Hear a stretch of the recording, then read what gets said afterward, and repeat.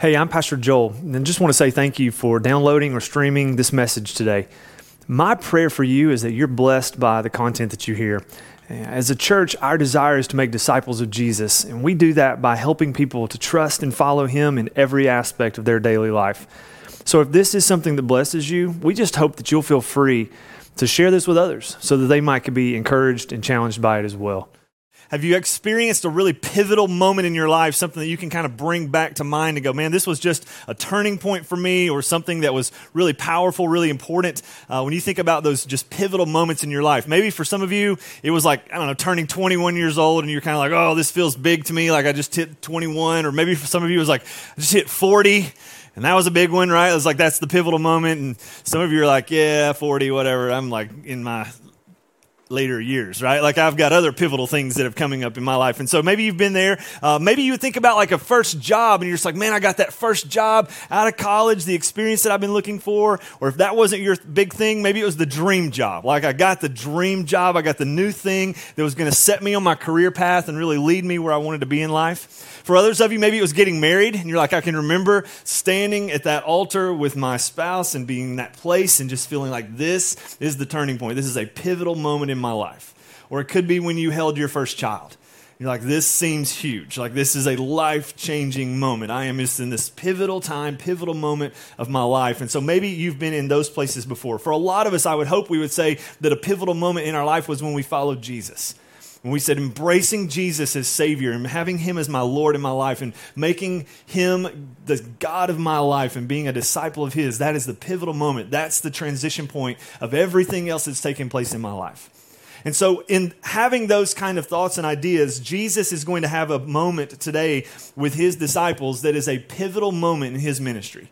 And that's what we're going to see in Mark chapter 8, is that Jesus takes His disciples to a place and He has this extremely important announcement or conversation with His disciples about something that's a pivotal moment, a life-changing moment in His ministry. And so here's what we find in Mark. In Mark's gospel, it's broken up into 16 chapters. Now, Mark didn't write it that way. We kind of added the chapters and verses later. But this is dead center in the gospel of Mark. When you get to Mark chapter 8 and in the middle of Mark chapter 8, so there's 16 chapters, the middle of Mark 8, Mark puts this event right in the middle of his gospel.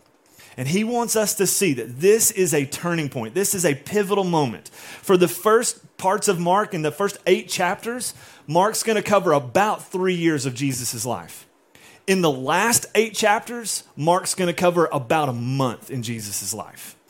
And specifically, he's going to focus on the last week of Jesus. So Mark has been moving super fast through his gospel to get us to this place. And then he's going to change gears, and he's going to focus in deeply on Jesus. Because it's at this place that Jesus starts to move from the most northern part of Israel to Jerusalem, where he's going to go to the cross.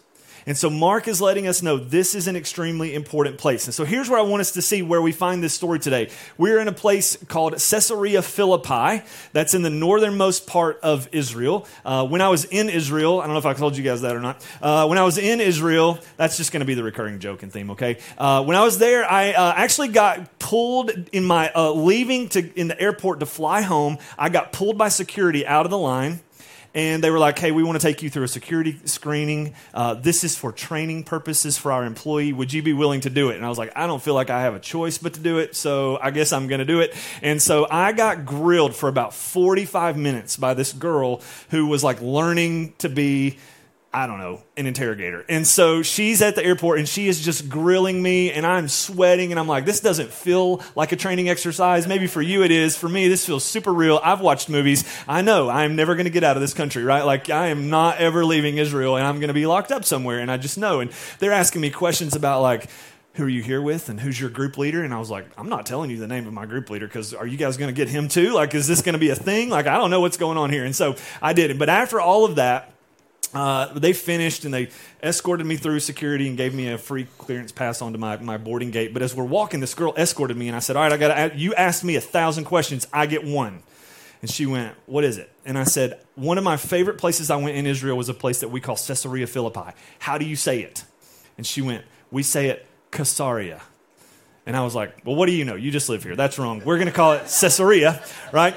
And so all my life I've been calling it Caesarea Philippi. And she goes, it's Caesarea Philippi. So today, sometimes I might say Caesarea, and at other times I might say Caesarea. And you're just going to have to be okay with that because I'm trying to retrain my brain to think about this place as Caesarea. But here's what you would find at Caesarea Philippi. It was a place of religious expression and worship, especially to the gods. When the Greeks came to this location, they set up a temple to the god of Zeus and also to the god Pan. When the Romans came in, Herod the Great took this place and built a temple to Caesar and had Caesar worship that was taking place here. All right, so when you get into these different moments, you see, and you can see the temples that were constructed here. This is a rendering of what the area might have looked like, but there were worship of these gods that were going on all over this place. And so with the Greek rulers, when Caesar Augustus and his temple was set up there. After Herod the Great died, his son Philip became the tetrarch of the area, the new Herod of the area, and he renamed it. He made this area his capital city, and so it became known as Caesarea Philippi after Philip. Herod Philip. All right, so that's kind of the setting, and what you have taking place here is worship to all of these gods. And so what would take place for the Romans especially, if they were worshiping the god Pan, and they would come here, Pan was a god of fertility for the ground and for the earth, so they would have good bumper crops. And so they would worship him, and they would make sacrifices to him. Inside of the temple to the left, you can kind of see at the back of the temple, and I'll show you a different picture later, there's a large cave that's there. And inside of that cave, they would throw goats. Pan was half man, half goat. All right, that was who Pan was, the god Pan. And so they would throw goats into this river that was flowing in this cave. And if the goat survived the fall and the throw, then they would say that Pan had rejected the sacrifice. So the next thing they would do is they would throw a child into that river. So this is a terrible place of idol worship, right? Like this is a place that's steeped in just demonic activity. And so when Jesus takes his disciples here, it's intentional because of all the worship that's taking place. Jesus wants to have a conversation with his disciples that's a pivotal turning point conversation with them. And so here's what we're going to read this morning. Mark chapter 8, verses 27 through 30. Jesus asks two questions. With all these gods being worshiped in this area, guys, I've brought you here, the northernmost part of Israel. All of these gods, look at the worship that's taking place. Here are the questions that I have. Jesus and his disciples went on to the villages around Caesarea Philippi, and on the way he asked them, "Who do people say I am?" And they replied, "Well, some say John the Baptist, and others say Elijah, and still others, one of the prophets. But what about you?" he asked. "Who do you say I am?" And Peter answered, "You are the Messiah." And Jesus warned them not to tell anyone about him, right? So the first question is this. Jesus asked, hey, who do people say that I am? Right? Apparently, Jesus didn't have Google. He couldn't Google his name and see what the image results came up as. And he didn't have Yelp reviews after the feeding of the 5,000 to go, well, what did people think about that? And like, was the food good? And like, he didn't have any of that. So he goes, you guys, when we're with the crowds and we're walking around, you're constantly interacting with these people. When you hear them talking about me, when you hear them talking about my ministry, who are the people saying that I am? And the disciples go, well, here's what we're hearing. Some people say that you're John the Baptist. Some people say Elijah. Some people say one of the prophets. And Jesus has this moment where he goes, man, they are in prestigious company. Jesus is being kept in prestigious company. Really? Like Moses, John the Baptist, Elijah, one of the prophets, Jeremiah. Like these are big time names in Israel. And Jesus is being compared to all of them. And yet, Jesus goes, they're not taking it far enough. That's nice that they're holding me in such prestigious company. But that's not far enough. So then he turns the question. And he goes, what about you guys? What about you guys? Because the crowds see Jesus and they've done the same thing that we do a lot of time. They put Jesus on this pedestal and they go, man, you're a really moral teacher. You're a miracle worker. You're a philosopher who's got all the answers to life's hardest questions. You're an incredible teacher. Like people love to hear you teach. They remember the stories that you tell. You embrace and interact with crowds in ways that are just incredible. All of these things, and they're in this place. Some people might go, well, you're a prophetic voice. Others might say, well, you're a social justice warrior. You're always bringing people up and giving them a platform, and you're just working in this way. And they say the same things about Jesus that people in our day and time say about him now. And yet, it's not far enough. It's not the full answer to the question. And so Jesus then turns the question to his disciples and goes, okay, that's great that that's what the crowds say. You guys have been with me now for a long time. What about you? Who do you say that I am? And of course, Peter, being the guy that always has to speak first and kind of is impetuous and just jumps into conversations, Peter goes, ooh, I know this one, right?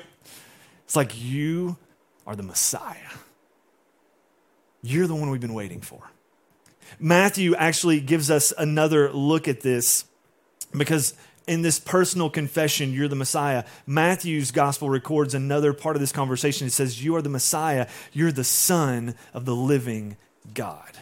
Right? Like Peter has learned that Jesus is more than anyone ever thought. He isn't just a moral teacher or a worker of miracles. He's not a politician. He's not a social justice worker. He is God in flesh. And he goes, you are the Messiah. You are the Son of God. He is the Messiah that we've been waiting for. And if you're taking notes this morning, here's the first thing that I want you to see. What we believe about Jesus is the most important belief we hold. What you believe about Jesus is the most important belief that you hold. And so Peter is giving this declaration that Jesus is the Messiah. So for us, this is what we have to come around to. What we believe about Jesus is the most important belief that we hold. Not our economic beliefs, not our political beliefs, not our educational beliefs, not our social beliefs. What we believe about Jesus is the most important belief that we hold. And here's why, the second part of this. Your belief about Jesus will guide all of your other beliefs. So to the extent that your beliefs about Jesus are wrong, your other beliefs in life are going to be wrong. To the extent that your beliefs about Jesus are right and biblical and founded in truth and based on God's revelation, then your other beliefs in life are going to be true. And so we have to come around to this place where we answer this question, who is Jesus? And that's why the next part of the conversation is so important as we read the Gospels. We're going to see two aspects of this conversation. One from Mark's recollection, which Mark gets most of his source material from Peter, who is an eyewitness. Peter's the one happening here, talking to Jesus. And then the other one from Matthew's Gospel. Matthew's also here. He's remembering this event as it unfolds. And so Mark's perspective and Matthew's perspective, Matthew says Peter makes this bold declaration, you're the Messiah, the Son of God. And then Jesus gives them this huge confirmation. So here's from Matthew's Gospel, chapter 16, verse 17. Jesus replied, blessed are you, Simon, son of Jonah, for this was not revealed to you by flesh and blood, but by my Father in heaven. And I tell you that you are Peter, and on this rock I will build my church, and the gates of Hades will not overcome it. Now, another tie-in back to Caesarea Philippi, where Jesus has brought them, this pit that they used to throw goats into and children into for sacrifices. Guess what that pit was known as? It's known as the gates of hell. It was thought to be a bottomless pit. And so Jesus has brought his disciples here, and Peter makes this declaration. He goes, blessed are you, Peter. You have not been shown this by human understanding, but by my Father who's given you this knowledge. And this confession is going to be what the church of my church is going to be built on. And this confession is going to make everything move forward, and the gates of hell will not overcome it. So some people believe when they read this, and there are different thoughts about it from different religious aspects, but some people would say Jesus is telling Peter, hey, you're the rock that all of this stuff is going to be built on. Peter, you're the rock that the church is going to be built on. That's not exactly what Jesus is saying here. I want you to see how this works in the Greek, because there's two words that are at play here. In the Greek, it reads like this. You are Petros, right? You are the rock, you are Petros. And on this Petra, I will build my church. And here's what those two words mean. Petros means detached, but large fragment. So he goes, you are Petros. You are a detached, but a large fragment. You're a big part of this, Peter. Like, you're going to have leadership in the church. You're a big part of what's going on. But here's what I want you to know. Petra means massive living rock. He goes, you're Peter, but on this massive living rock, my church is going to be built. It's going to be built on me, and it's going to be built on the confession of what people say about me. And so, Peter, when you make the declaration, when you make the confession, you're the Messiah, you're the Son of God, Jesus goes, that's the same declaration and the same confession that people in 2024 are going to be making about me. In 2023 are going to be making about me. In 2025 are going to be making about me. If the Lord doesn't come until 2030, that's what people are going to be making about me. Like this declaration, you are the Messiah, you're the Son of God. When people make that declaration, I'll build my church on that. And the gates of hell can't prevail against it. Now, here's what you would find if you went back to Caesarea Philippi today. And I think we have a picture of this that I'm going to show you. The temples are gone. The cave just exists. All of the worship to Zeus, all of the worship of Pan, all of the worship of the Caesars, it has ceased. The gate of hell that everybody thought was a bottomless pit that literally led to the underworld, it's been filled in. It wasn't bottomless. It wasn't endless. It didn't go anywhere. But today, what's taking place?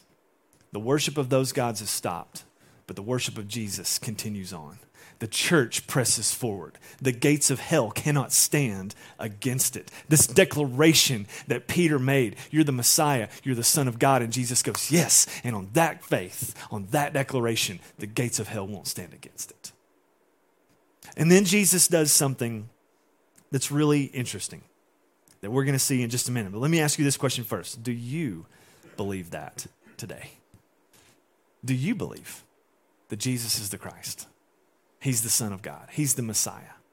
He's the one who's come to take away our sins. When we're thinking about this Palm Sunday and Jesus' declaration of moving into Jerusalem to bring about his last week of life, the Passion Week, the Holy Week, and he's going to go to the cross by this Friday. And it's that cross, it's the other pivotal moment of Jesus' ministry of going, you have to declare that I'm the Christ, the Son of God. And you have to look at my life and my death and my resurrection. And you have to place your life and your faith in me if you're going to follow me. And so Jesus asks us that same question today. What are your beliefs about who he is?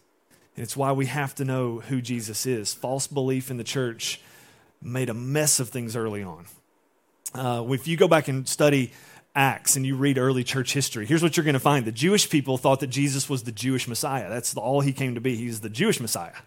Jesus came to bring and make things right for the Jews. And even after his life, death, and resurrection, they still held on to that really tightly. And later, as Paul starts going and Peter starts going to Gentile areas and sharing the gospel, and people start following Jesus who are Gentiles, the Jews are going, wait, this is crazy. We didn't think that could happen. Like even the Gentiles are placing their faith in the Jewish Messiah. Okay, well, that's fine then, but here's what we need them to do. They need to become Jewish in order to be followers of the Jewish Messiah.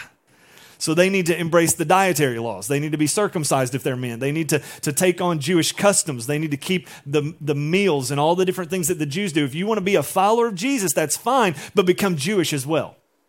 And the apostles had to fight against that way of thinking because Jesus didn't just come to be the Jewish Messiah. He came to be the Messiah of the world. And so what we see early in the church is if you have wrong beliefs about Jesus, it messes everything up. Even the early Christians had to get this changed in their mind to think differently about who Jesus was and what he had come to do. And so for us, even 2,000 years later, we're still answering this question.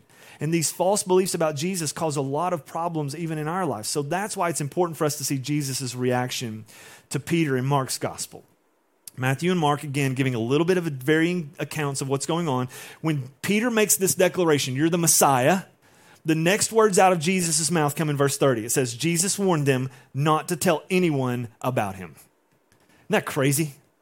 Like we see this all the time. Jesus will do something, he'll be like, don't tell anybody. Like I just healed you, I cast demons out of you, don't tell anybody. Like I just gave you your sight back, don't let anybody know about that. And like, how are we supposed to keep that a secret, right? And Peter's going, what do you mean don't tell anybody? And Jesus is going, listen, you guys still have an incomplete understanding of who I am. When you say, Peter, that I'm the Messiah, I'm the Son of God, that still doesn't make sense to you of what kind of Messiah I've come to be. You still see me as going next month to Jerusalem for the Passover to take care of Rome and to give the Jewish people their kingdom back. And you're so wrapped up in this message of empire and building a kingdom for the Israelites and for the Jewish people that you're missing the bigger picture that I've come to save the world. So Peter, it's great that you've made this declaration, and you're absolutely right, but don't tell anybody. Because if you do, you're going to give them the wrong information, right? And so when we see this, we understand that Jesus has a bigger moment on his mind. It's not this declaration, it's his cross. And so we're waiting for that moment to come, and we're going to be looking at that next week. But then we go on and we read this in Mark chapter 8, verse 31. From this moment, Jesus starts to change the direction of the conversation. This is that pivotal moment of going, all right, Messiah, you figured it out. Now let's talk about what that means. And here's what Jesus says.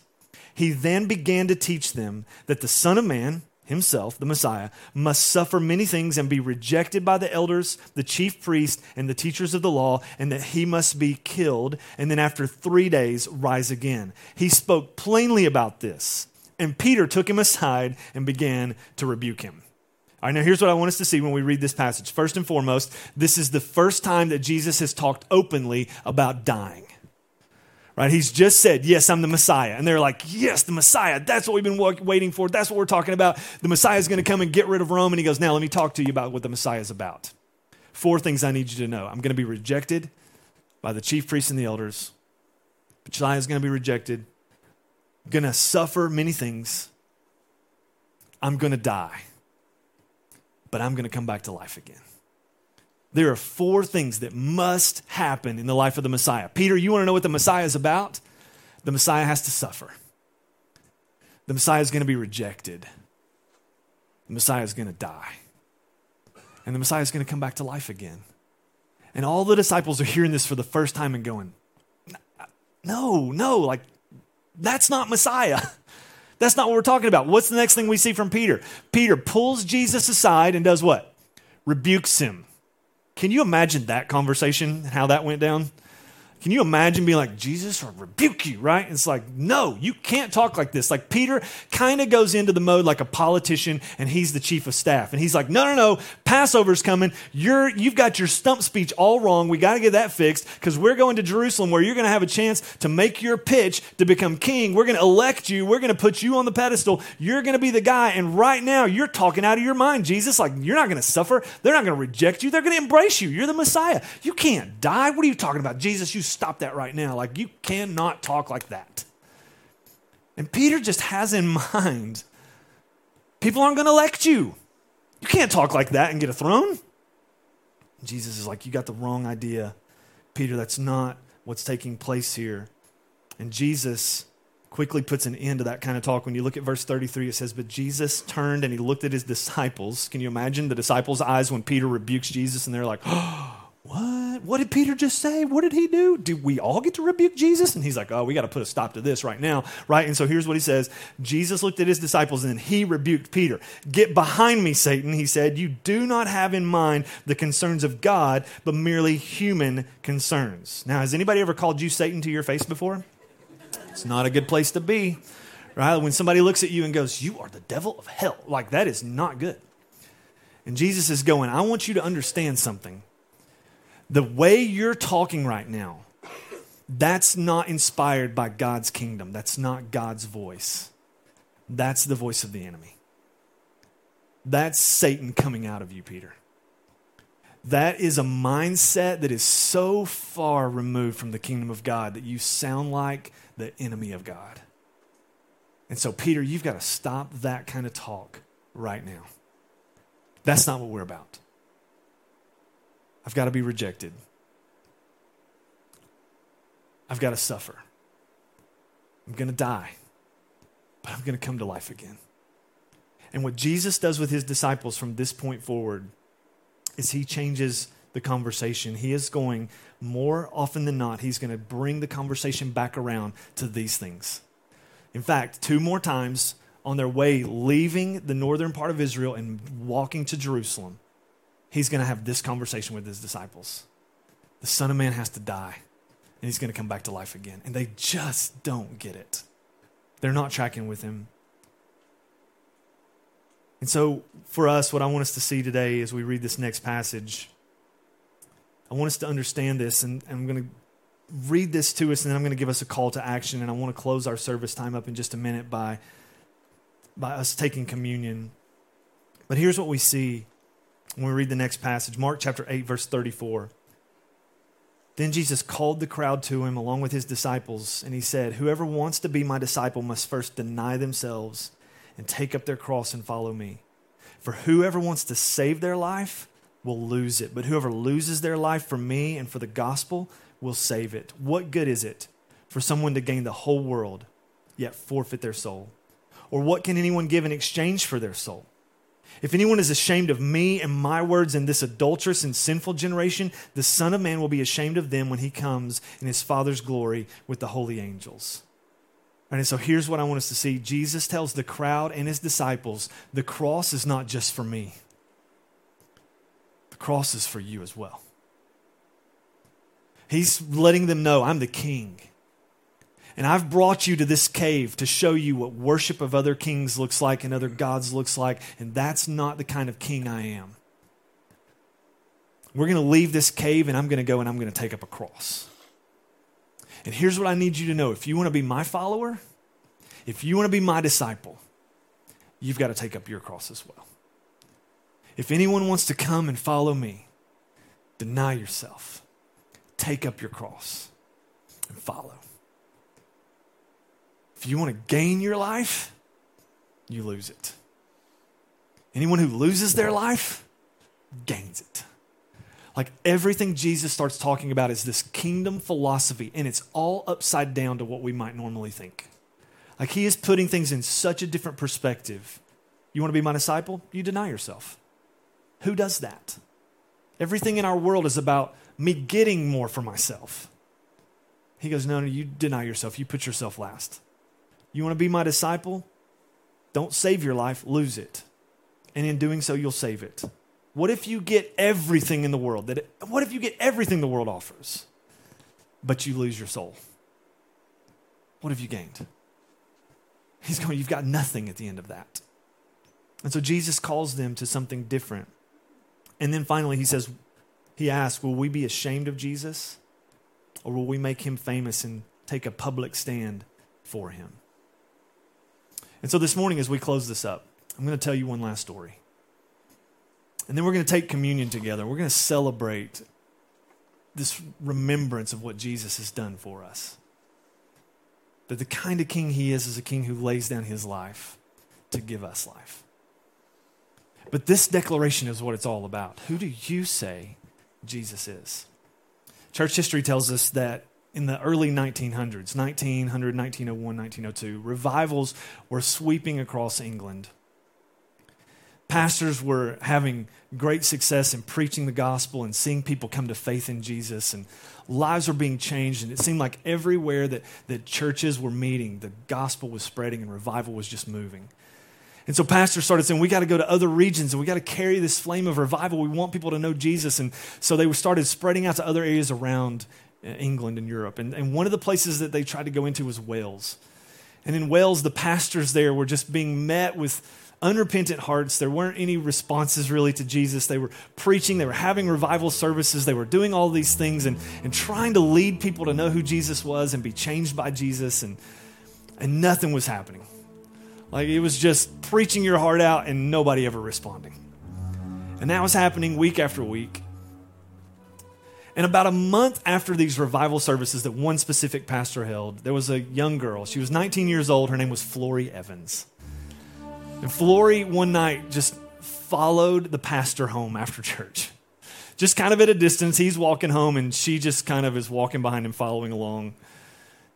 And she gets to his house and he goes inside and she's kind of back at a distance. And for about half an hour, history tells us she just walked around outside of his house, just pacing outside of his house. Should I go and knock on his door? Should I talk to him? What do I need to do? And finally, after about half an hour, she worked up the courage to go and she knocked on his door and she said, what am I supposed to do about Jesus? And the pastor's answer was this, that you need to go home, acknowledge the lordship of Christ, and submit to the leading of the Holy Spirit. So that's what Flory did. She went home, and for a week, she locked herself in her house. And she just prayed. Said, God, would you just show me who you are? reveal to me what the Spirit of God wants to do in my life. And somewhere in that week, Flory Evans gave her life to Jesus. And she said, I'm going to embrace him. He's going to be mine.